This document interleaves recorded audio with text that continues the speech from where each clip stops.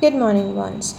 Now let's have some theoretical insights on structuralism. Okay, it generally refers to the French thought of the 1960s and is often associated with the thinkers like Claude Lévi-Strauss, Roland Barthes, Michel Foucault, Gerard Genet, Louis Althusser, Jacques Lacan, Algirdas J. Grimas, and Jean Piaget. And there is a quotation, which is made popular or famous by Piaget, as he says, structuralism is a method, not a doctrine. It shows, it's more like a methodology, particular method it has to opt. Okay, and it functions on that, but not as a philosophical strand or not as a doctrine. Okay, and perhaps you already know that it is closely somewhat related to our Russian formalism and its offshoots, such as the Prague School and the Polish structuralism.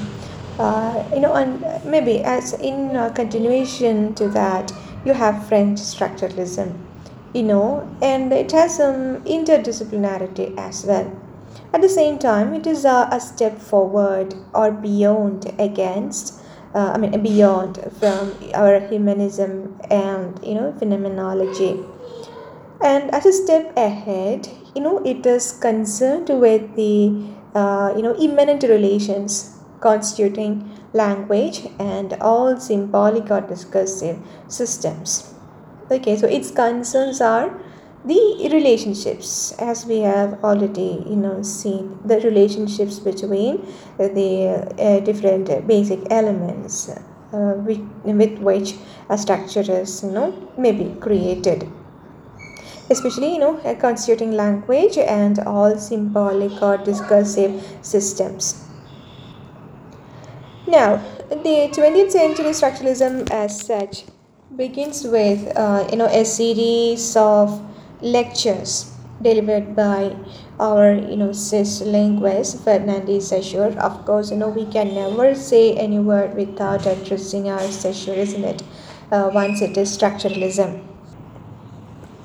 Okay, so Fernandez Saussure, the Swiss linguist, and his most important work, which is a lecture notes, in fact, that was published after, posthumously. That means after his death, and that work is Course in General Linguistics.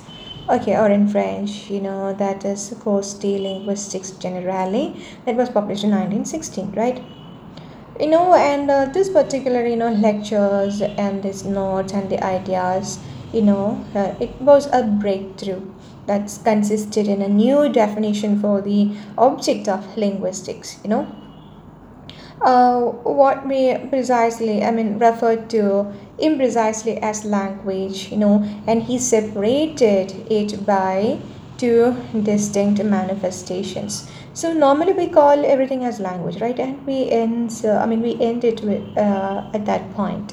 And it is he, the first one, to bring two different constants or divide it or split, the concept of language into lang and parole, right? Lang means it's a language, and parole means the speech or the utterances, right? To put it in simple terms. See, as a result of this separation, language exists apart from speech as in the outside individual, who can never create nor modify it by himself.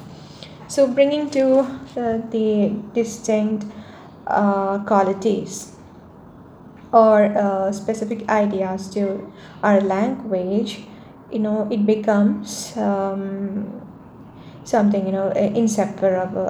Separable in the sense that outside that individual, one person, he can never create or modify it, because it is something socially accepted and culturally created, and that's how the language is formed. Okay, when he has no role in it to bring the change. But later, as these peculiarity of the languages, you can have new words and phrases coined and later used. But even then, in such developments, what you can have is that word and that meaning can never be changed.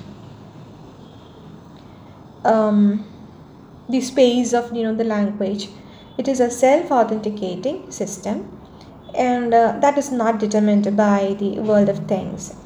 Because all that is required of language is that it connects a meaning to a particular sound image. I hope you got it right. Every word and its meaning, and it is related and it is set and it is created or it is structured like that. So that sound image brings particular word meanings, and you cannot change it. Maybe as the locality or the people change, meaning may change, but for that particular community and that particular word, that sound image, its meaning may be only what exactly what is created for it, isn't it?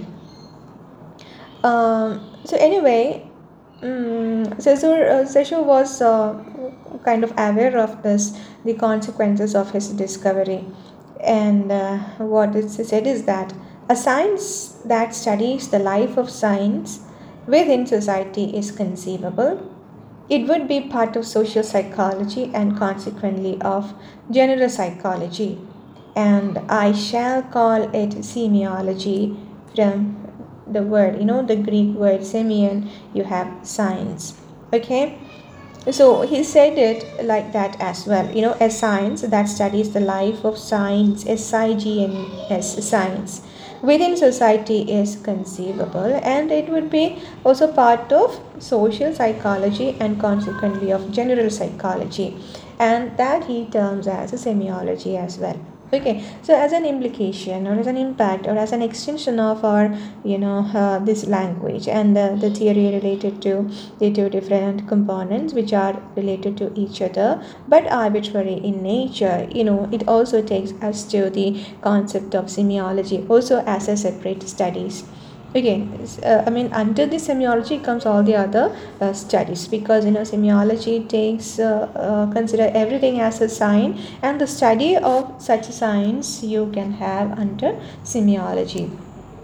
Okay, so we will take up our session for further discussions as well, but for the time being you just have to understand this much. Okay, so we can never begin or talk about our own structuralism without addressing our Fernandez session. Okay, this is linguist who addressed more on the concept of language and the function, how it functions as well. He was a bit interested in dealing with the different elements with which a language functions.